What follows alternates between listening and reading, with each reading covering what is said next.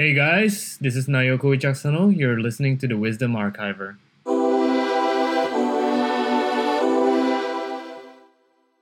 I'm once again joined with Dewi Kusuma.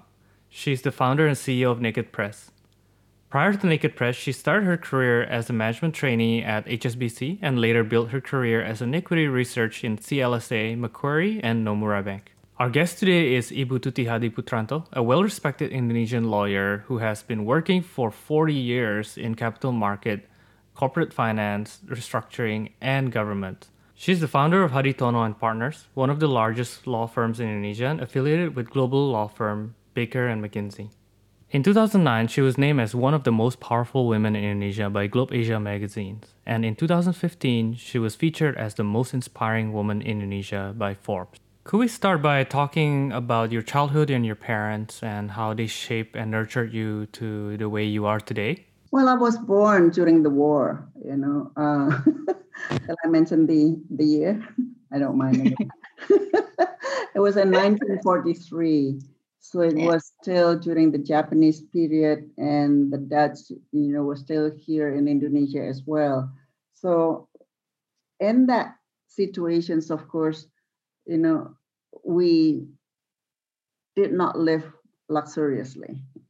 In fact, as I recall, and I was 2 years old. We were in Jogja, and I recall that there were bombs, around my house, and our house was, I think, hit by the bomb. But it was a very, very strong house, and luckily it was intact, But we all, so since then, every time I heard about the sound of airplane and the sound of guns, I was just so scared.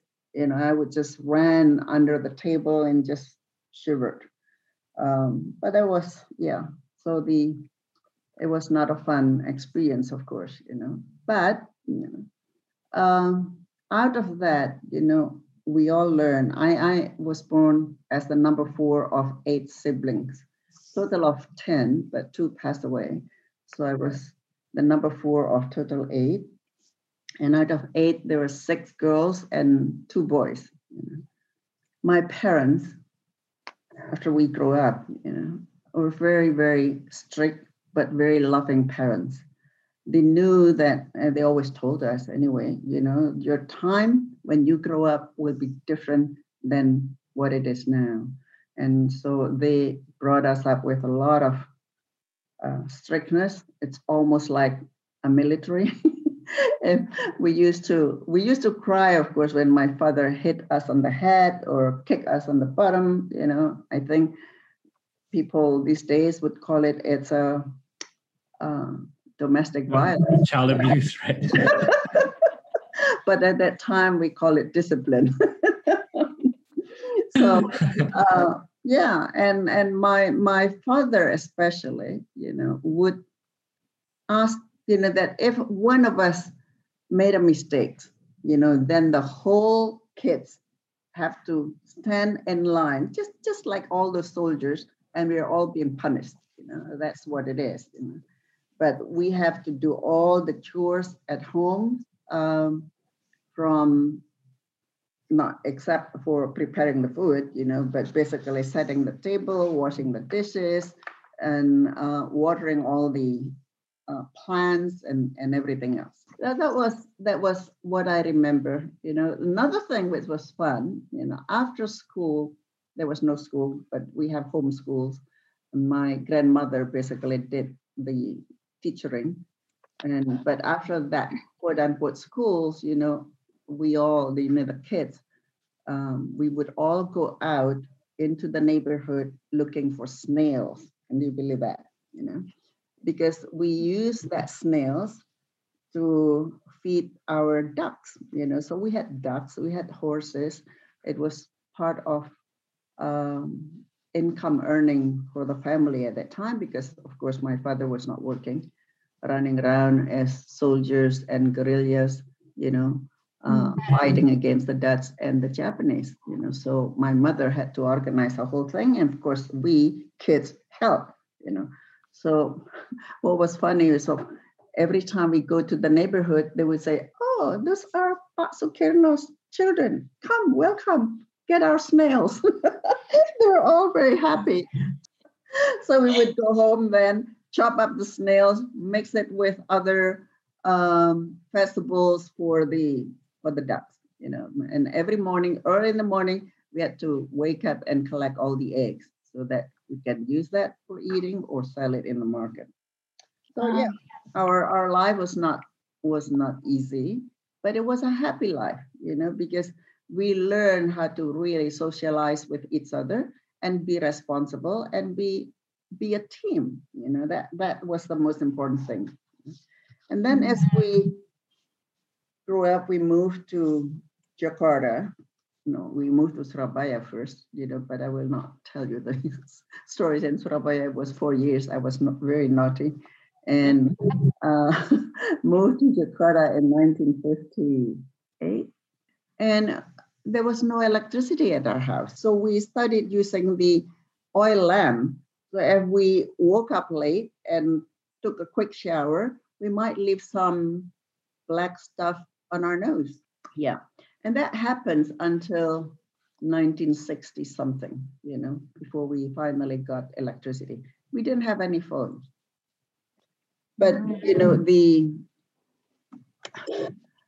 the fun part was in high school. High school, I think it's always the best experience for everyone, because that's when we really started to feel our teenage, and team with our friends and all the naughty things, where my friends would before the I'm ashamed to do this, but I think my friends would still remember how they did it.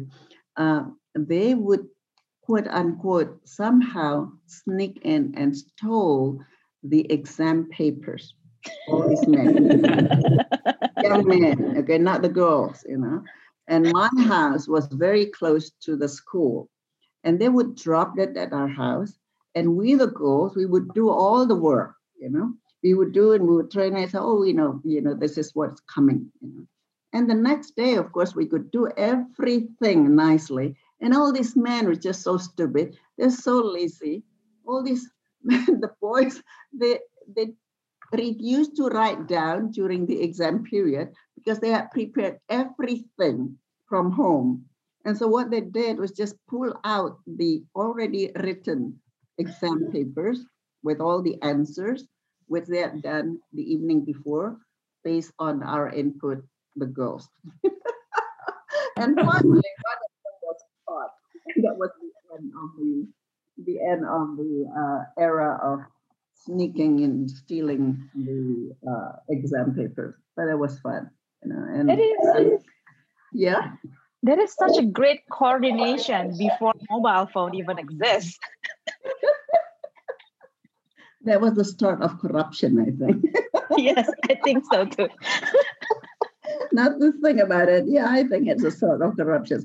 I think 2 or 3 of my high school mates were still living, and we still remember what we did at that time. It was stupid. It was fun for me, but I didn't feel guilty because I did all my work. I did all my training, and I did everything, But all these boys, men, they, I don't know what they think now. That's why I would say Huh? we need more women in leadership position. Yeah, I think that taught me how to be a leader also. Also, I guess this also shows this what would you call this, like rebellious side would probably be one of the reasons why you joined some kind of activism, right, during your 1960s. Oh yeah. So after high school, graduated, I went to law school, with a lot of reluctancy, but my father pushed me in. So I did, because of course, no one said no to parents, right? Yeah. But I mentioned to my father when I graduated, this certificate is for you, not for me. I was that naughty. But anyway, it was in 1965, during the during the demonstrations against Sukarno. We were all, my younger sisters, my younger brothers were all on the streets, um, along with other hundreds of thousands of other students. It was fun and it was good. And what was good was my parents supported us to do that. Wow. Even though your dad worked, I mean, like, was a revolutionary Oh yeah. that fought with. But Wow. my father thought that it was for a good cause, because at that time Sukarno was becoming a president who was a little bit unreasonable, I might think. I don't want to use political terms, but it's basically for us laymen, he became very, very unreasonable. His desire for women, what I saw at that time was that he was too much linking into the left, and his desire for women was just unlimited, and I don't like that. I said, I can't stand that kind of person. But anyway, so it was fun also, because I experienced, walking. We have to leave the house at 5 o'clock in the morning, walk all the way from my house to Jalan Salemba, where the center of the activities were. And many times, many days, we had to go back around late in the evening. And one day, while we were walking around 9 o'clock or 10 o'clock in the evening along the one of the road going back home, we were shot by guns. Oh, and everyone says, just tear up, lie down immediately. So we all so scared. We all lie down on the street and see all that bullets passing through. Oh, it was so scary, and one of my friends fainted. So what do we do? And then we were so scared. It's in the late evening, and there's this one of us fainting. Oh, wow. We had to carry her. Next time, don't bring this one. We had to together carry her and knock on the door of one of the houses, not knowing whose, and hoping that the people there would open the house for us, and they did, luckily.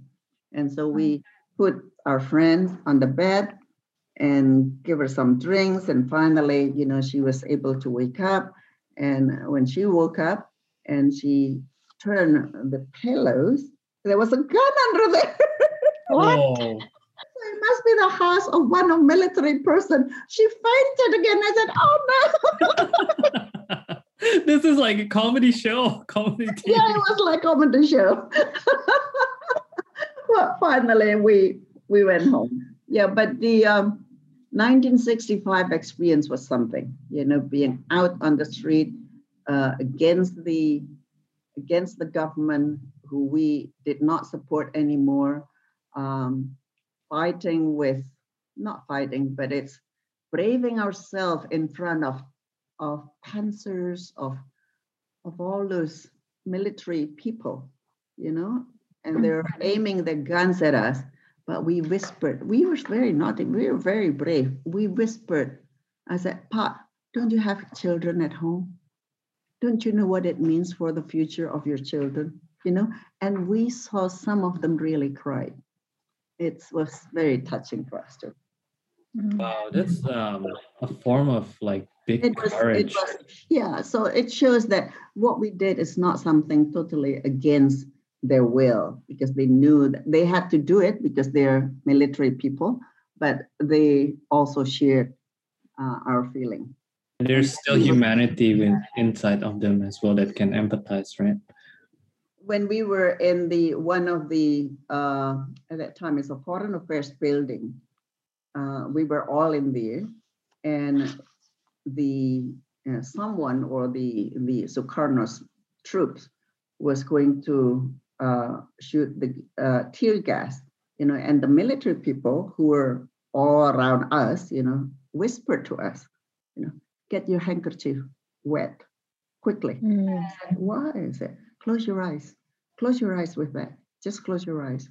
So that's, it shows us that, these people really support us in many ways, but they could not do that because because of their positions, that encourage us more.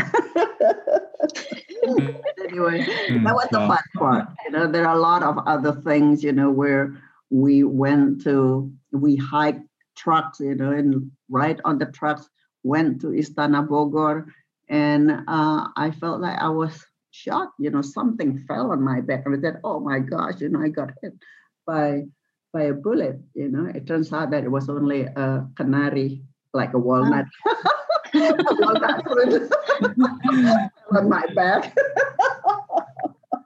How did you get inspired to get into this activism? Was this something? All of my friends, all of the students at that time were rebelling. I see. Every single one of them, except just a few who were, of course, sided with Sukarno. How did you manage your self-doubt and all that stuff, internally? I don't know, out of stupidity or bravery. I don't know which one, but we all felt that this is our country. We want to protect our country. And that's what's in my mind, basically. When it comes to this country, and even until now, I married an American, and most people would be just so happy to then change their citizenships or became a permanent resident in US. I became a permanent resident of US, but when I came back to Indonesia, I gave it back. And I said, and the embassy was surprised. I said, why are you giving this back? And I said, I don't want to pay tax in two countries. And I want to pay tax only in my country. And I do not want to change my citizenship because I know I'm an Indonesian. I want to work in Indonesia. I do not want to work in Indonesia using a work permit. I'm very stubborn on that. Yeah. And so you have a big love for this country. Yeah. So that's why it hurts when I see, wow, what some people do to this country, or people or any citizens who do not believe in this country. I think this country is just the greatest. I think if only the people know what needs to be done. I agree. Okay. Bu Tuti, so I've been involved in some activism. I think for me, to start is quite easy if there's a spark. But what keeps you going, even though you got shot and then you got a friend who fainted during the demonstration? Like, what keeps you coming back? Is it the same fire, or how is it? It's the feeling that we have to protect this country. I guess it's almost like, I don't know about military, but I know that during the war, all you know is that I want this country to be free, and there's nothing else. And that's exactly what I felt. And I think it was also what was felt by a lot of other students at that time. We had no fear at all. And from time to time, I would see my mother walking among the students, and I could see her. Wow. I asked her, why are you walking all along to see us or to see students? And I said, well, I want to make sure that everyone is okay. What essentially has changed in terms of, based on, you have a dream, right? And goals, has it changed throughout your life? My dream was very simple because during the war, we had to live in, whatever we had at that time. It was very little, of course, although we live in a nice big house and big old buildings and things like that, but food was scarce. School was a luxury. And so when my dream was basically that I want to live successfully. I do not want to suffer. I want to be happy, and happy at that time in my early childhood or early womanhood. It's basically happy means I have to have a good position somewhere, somehow, and good salary. Didn't think about anything else, because that was the it was totally the opposite of what I experienced, right? Because the experience of all of those during the war. So I said, I do not want to live in that kind of situation. So how do I That do? also how you is that also how you define success? The same. No, success changes along the way. Success changes along the way. Success at that time, meaning that basically live nicely, peacefully, luxuriously, But when I became a lawyer, that all changed. I became bored, having all the money I have and I can buy this, I can buy that. And then what is it? Is it success? I don't think so. What are some of the challenges you faced as a woman, and also how do you differentiate yourself from others? There are quite a few women litigations, I guess, not a few, but there were, women litigators. But I was one of the very, very first women in the world of corporate lawyer. Corporate law is not something which was practiced at that time. The foreign investment law was only introduced in 1967, and corporate law was unknown until then. Because people, when they go to lawyers, go because they have case. They have something to be litigated with. So they don't go to lawyers to ask for business or a contract or merger or acquisition. No, that was totally unknown. So to me, that was interesting because then I never liked litigations. To me, litigations where you have to fight black or white. I don't think the world is like that. It's just like when my definition of success changes. I don't believe there is a right or wrong thing which is so divine or black and white, which is so clear. I don't think so. Life is a mixture of a lot of things, and that's why I like the business part. Business is like that. People do business because they want to achieve something. They may not be able to achieve it directly. They may have to go around a little bit, but they achieve that, and I like that. To me, so it was helping companies, helping the business makes me feel good. Whenever I finish doing a deal, a big deal especially, and then I feel that this is it. Satisfactions. I feel that's what I call a success at the time. I feel very successful, and I feel myself being so content and happy that I finished, a major job. What do you think are some of your successful strategies that you think can help women today achieve a more prominent role in their organization? See, of course, during the early years of practicing law, it was not easy.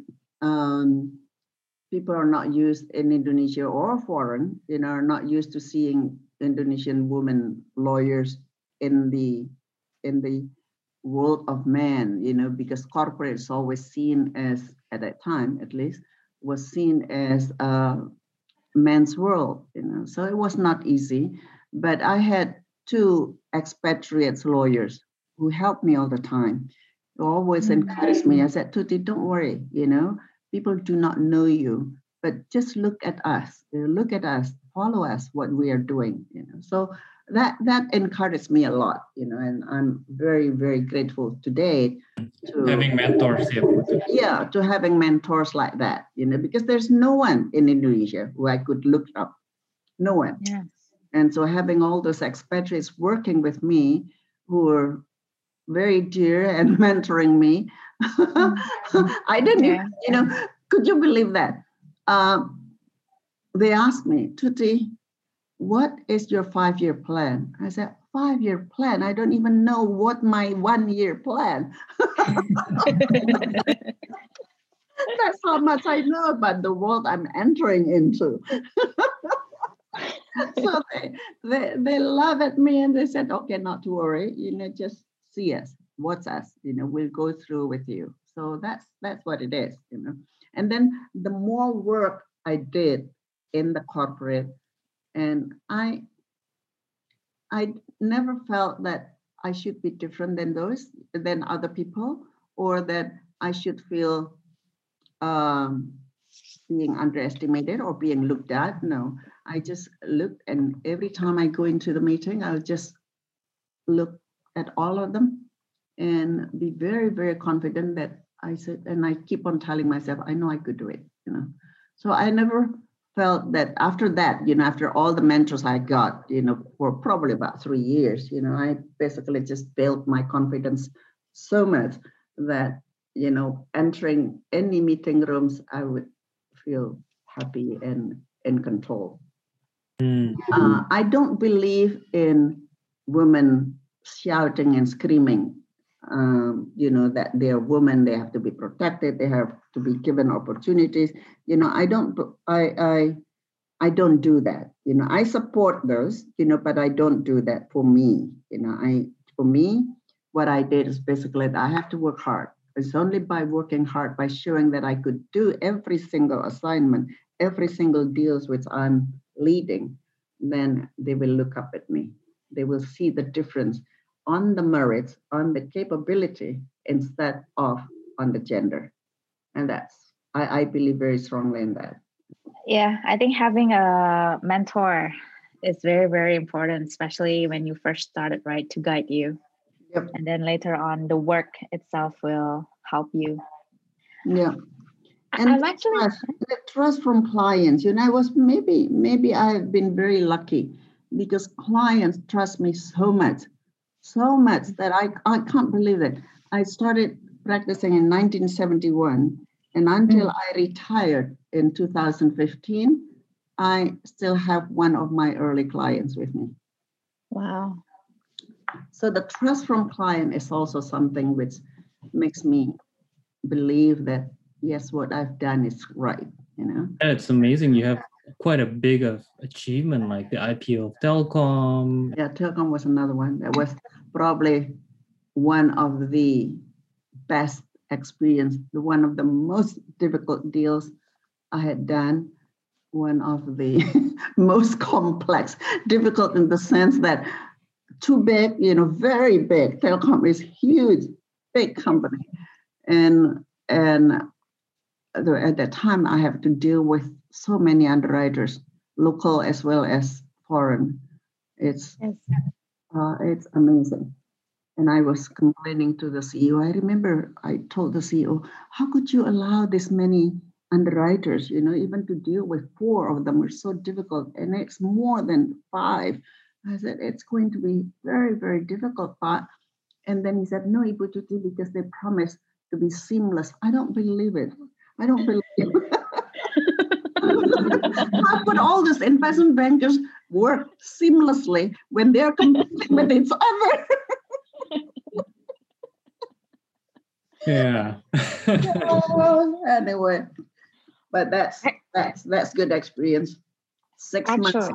Yeah, 6 months nonstop with only probably about 3 or 4 hours of sleep. 6 months? That is actually very fast for Telkom. Yeah, but it was all the preparation before that was something, you know, but 6 months nonstop. I even slept at Telkom's office. It was awful. But until now, you know, we're good friends with the CEO. You have camped together. That's a rite of passage.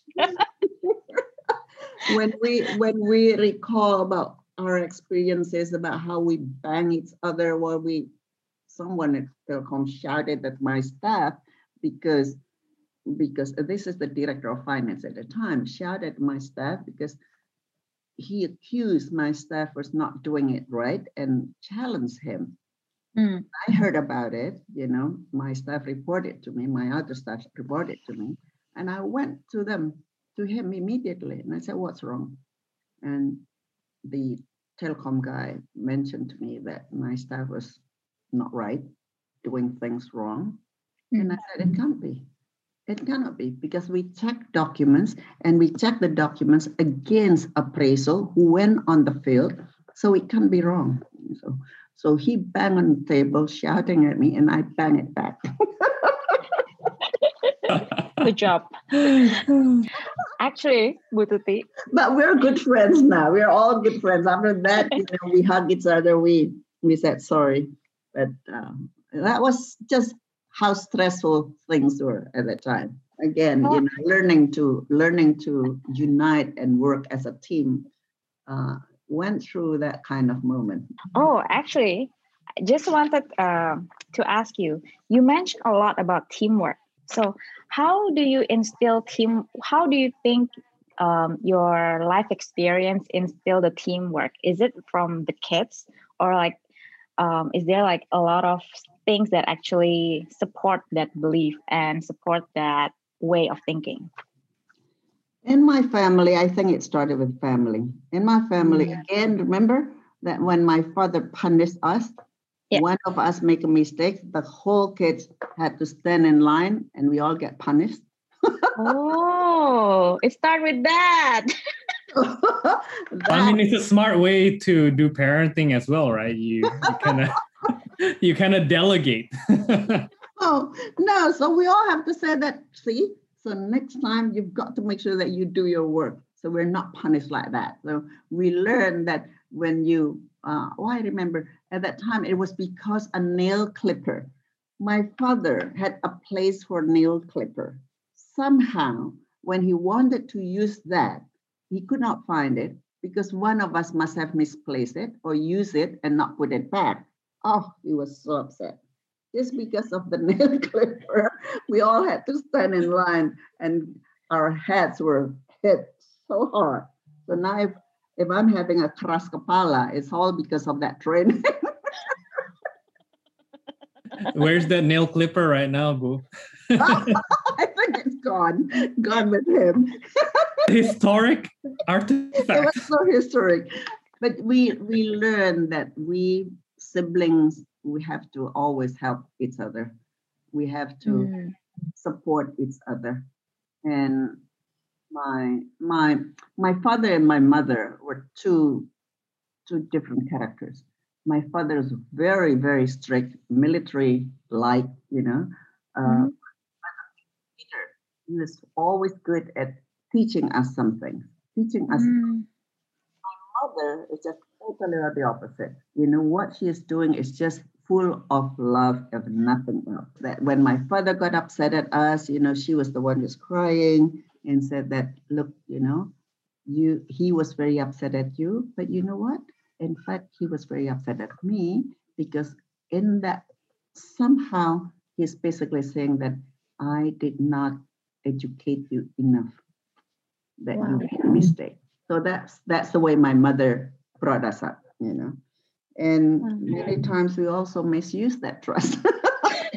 It makes me wanted to have more kids, Bu Tuti, because of your story. Actually, how many kids do you have at the moment? Just one.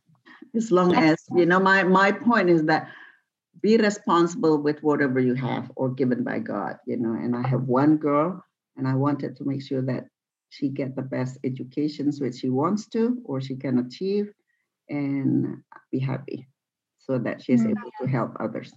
What is she doing at the moment? She is a U.S. diplomat. Mm. She is a U.S. citizen, so I'm the only Indonesian now in the family. She married also an American who is also a U.S. diplomat. So both of them are posted in Myanmar right now. Oh, wow. Right now. Yep. It's very volatile. Yeah. So what do we do? What do parents do? Praying, nothing else. Praying. Oh gosh, Whenever I talk with her, I told her that, this is my experience in 1965. Don't worry, you just have to be there. At least you're with the embassy. I was not with any immunity protections at that time, and I was on the street because I believe in my country. And she said, yeah, okay, understand. But it's not easy for them, for young kids these days to see the military coup and the civilians fighting for their freedom, for their rights. It's not easy. It breaks their heart. Yeah, it's quite bloody there. Yeah. Yeah. Well, that's an experience in life that countries run by people, and people many times are not free from power, needs of power, and needs of authorities, of money. And that's bad, because when people start thinking about power means money, means authority, that people will be very greedy and they will never stop wanting more. How do you balance between work and life responsibility? Actually, before that, does a balanced life actually exist? Balance of life, no, not easy. I think there were, of course, we all want to have balance in life, and that was always an issue also at the office with all of the associates, with all the lawyers, with all the partners, it's all balance of life. But for me personally, I believe that's why I only have one child. Yes. But I feel you. yeah, but I told because I was also under a lot of pressure to have more, and I said no, I can't. I only want to have one because I want to work. Mm. Is needed. I need to work because if I don't work, I could go crazy. So What energizes you about work that what? you're so I'm pumped? sorry. What is the thing that energizes you about work that you love it so much?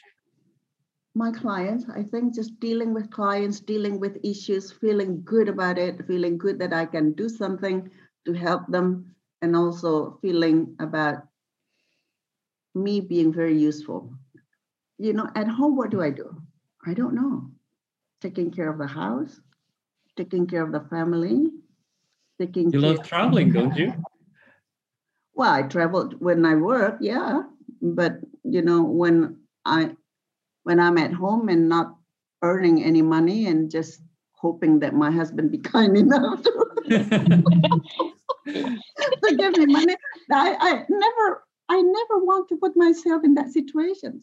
Yes. Agree. Amen to that. Jerry, agree. Amen to that. Sorry, I'm not able to relate, but I'll listen to both of you on this. I know that Bu Tuti. even if my husband is willing to do that, Yeah, I it's don't feel not good. the same. It's I not the don't feel same. good. I feel like I need to be able to, because I know I can. Yeah. I can, and I feel the need of doing that. That's Yeah. part of what makes me feel good. What makes me become what I am, I guess. Agree. Yeah. So even after I retire now, I immediately work with Citigroup, with CIMB Niaga, with Astra, with Morgan Stanley, I just can't stop. Yeah. So, Was there? Bu Tuti, Yes. Go ahead, Dewi. Go ahead, Dewi. Oh, Bu Tuti, talking about work, I think your vision of the partnership model in HHP is amazing. Can you tell me more about it? Because I actually wanted to apply it in my own company as well. And I wanted to know what's your experience when you established that. Yeah. I guess it all started with my disappointments in seeing law firms in Indonesia where it's always one person, sole proprietary with a lot of associates. And that was the case all the time, from my professor, they all have just professor this and associates. That's always the name of the law firm, and I said, how could it be, And then when I started working also, and I noticed that I worked with one of the most prominent lawyer at that time, but his skills was basically in litigation. And he barely comes to the office because he knew nothing about corporate. So I led, even though I was new, but I had two expatriate mentor, I basically led that practice and worked very hard at it. And he gets all the benefits. And I think this is not fair. So that's the first feeling which I got. But since I was new, I didn't do anything and just work to get all the experience with all the mentor, which I got, Mm. And then after I got married, I studied in US, University of Washington, and I looked at all those law firms there, where law firms have managed to be established for years, hundreds of years, Look at Skaddenarp, look at all Linklaters, look at all, all those big names. I said, oh, how could it be, So that intrigued me. And so when I came back to Indonesia, I made my life, I made my decisions. That's the kind of law firm I would like to have, So in order to maintain the sustainability, to really build an institutions, if I want to have another law firm, set up a new law firm, I have to make sure that the law firm is open for all the lawyers to become partners in that firm. Because, as professionals, as lawyers, what is the highest achievement you can get? Is be the owner, be the partner of that firm, right? Yeah. In a company, you be a controlling company, you be the CEO, but it's not like that in a professional firm. And so that's what I think, And to me, with the system, if we open up the firm for everyone so that they know that they can build their career. I mean, the loyalty is there because they know that one day they can be part of the owner of that firm. As a founder, you had a very long-term horizon and vision, right, Tuti? Yeah, because I saw that every time, in Indonesia, law firms would establish and then they split and then disappeared, Another law firm established and then they disappeared because most of the associates or the senior associates all left, and they set up another small law firms. Why do that? Why not keep all those good associates and be part of your partners? But that requires me, at least, not to be greedy. So, and I don't want to be greedy. I want to share. Because sharing means more. If we, it's, in the banking, Dewi, that a small pie is just a small pie and you can eat them all. But if you want to have a bigger pie, you have more people to work on it and you can share and you get more. Yeah. So yeah, that's basically what I did. What's your vision for the future for Pay? So the system is there. When you have a system, the systems of the management is there.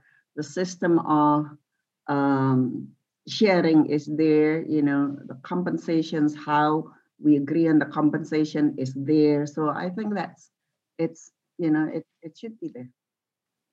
That's it, ma'am. Yeah, it's, I retired in 2016, so it's now 5 years, and they continue to expand. I don't even know the lawyers there anymore.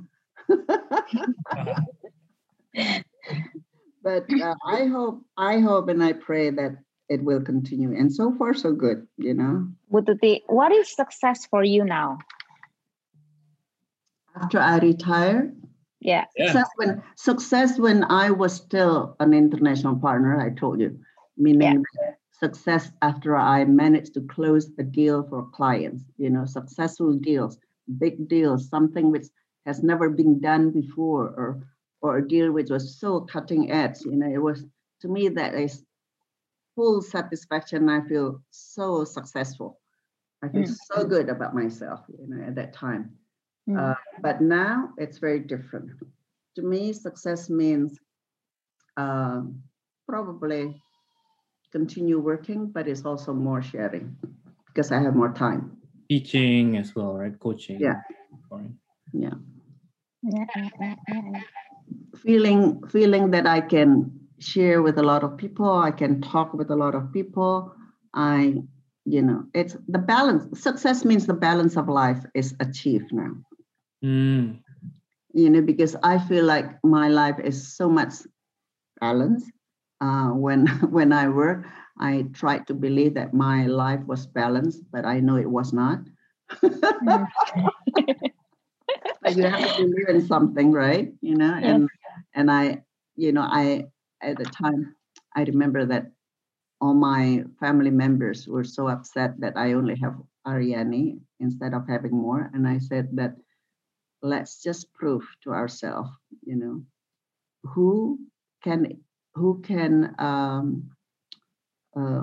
bring up their kids, whether it's a mother who stays 24 hours at home or a mother who works and only spend a quality time during the weekend.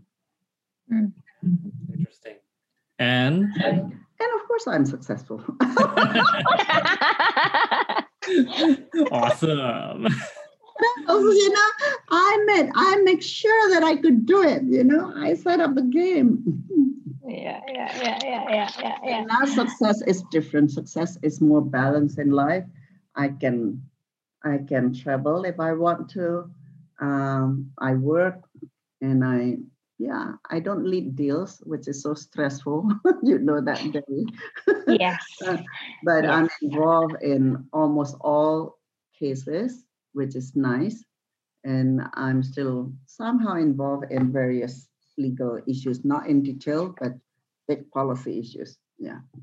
It's quite itchy, huh? Ibu Tuti, you want to get back into some actions. Yes. Yes. Yes.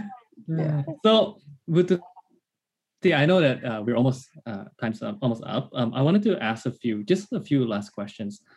First is, what do you think are some of the best advice you can give to the next generation of leaders? And what are things that you think? What do I think about what? I'm sorry. What are the best advice you can give to the next generation of leaders today? And what are some of the attributes that the current generation lack to possess today, in your opinion, and they should possess?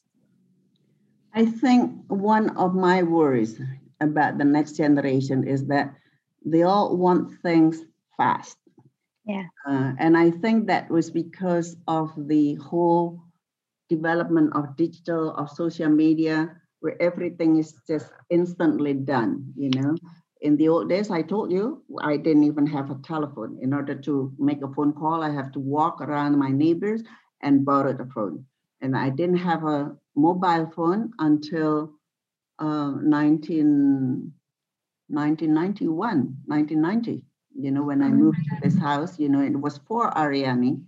And at that time, the mobile phone that was available in Indonesia was that one which is so big and so heavy that you could throw that to a thief and they die immediately.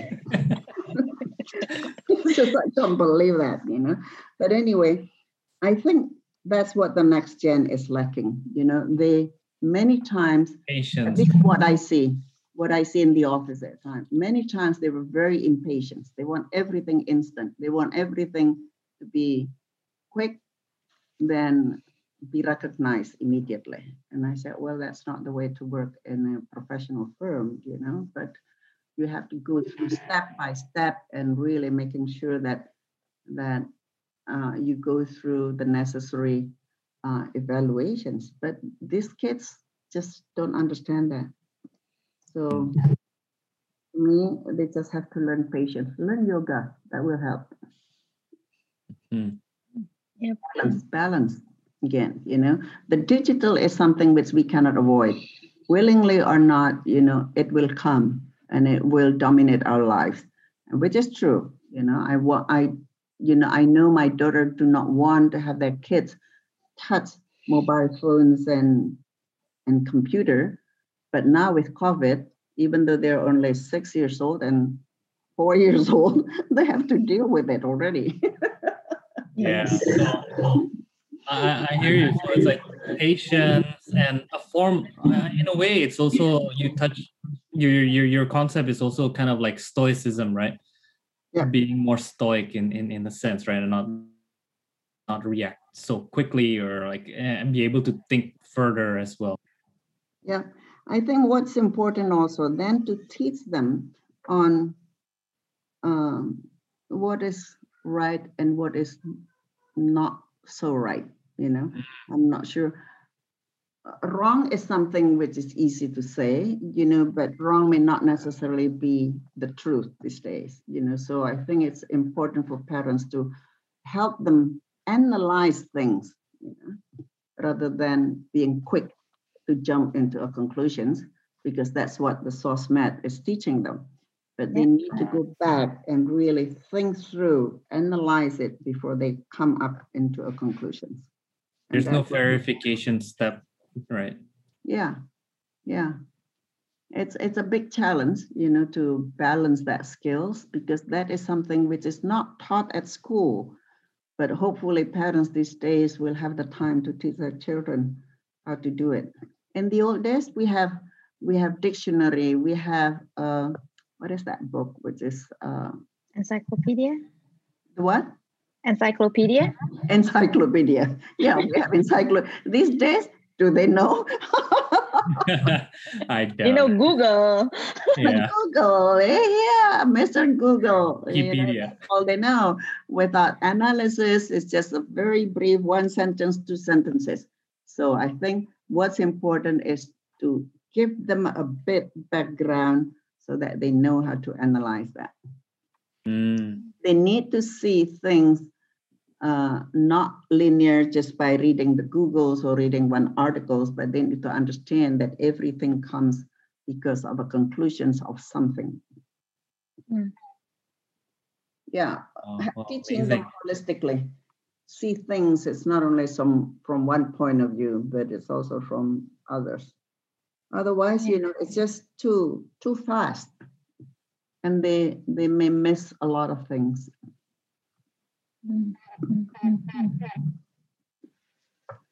That's my view anyway. Thank you so much. Dewi, do you have any last questions you wanted to ask? I think I wanted, you have gone through a lot, like when even the corporate lawyer just started and to now. Do you think there's a big progress already in like women leadership? And if not, like what do you wish to see for the women leaders in the future? I think there are a lot of developments in women's leaders. I could see that a lot of women in business, which are so encouraging. There are a lot of women as politicians, which are very encouraging. And there could be more, of course, still not balanced enough. But as compared to when I started in 1970s, what we have achieved is just huge. A lot of discrimination still, yes, but I think more if you could see that more in the bottom level. And what is so sad in ways, because in Indonesia, women always work. When you go into the market, who are there? It's the woman. Yeah. You go to market in Java, especially, no men in Java market, all women. It's only in West Java you could see. When I moved from Jogja to Surabaya and then Surabaya to Jakarta, I was shocked that men were in the market, but not in Java, in Central Java or in East Java. It's all dominated by women. And so when you see that women are basically workers, one wonders why there are not more women climbing up to the ladders to the top. But it will be there, I'm sure. Yeah, we need more inspiration. Yep. Like yourself, and more of the women from to be heard, like from your generation. Yeah. There are a lot of good women, good thinker, good writer, probably not shouting, just like me, just doing the work and then be known, which is very different than in the West. In the West, in order to achieve that equality, a lot of them are screaming and shouting, but at the end, they achieve also a lot more. Exactly. So plus and minus. Yeah. For me, I think the radicalism has to be there yet, and then you introduce the tempered radicalism. Yeah. Agree. Yeah, well, thank you so much for your time, Ibu Tuti, and thank you, Dewi, for co-hosting with me. I Bu hope you Tuti, enjoyed it as well. yeah, do you enjoy it? Hope you enjoyed it as well. All right, I hope you enjoyed the show. Don't forget to subscribe. I'm your host, Naoko Jacksono. Thanks for listening.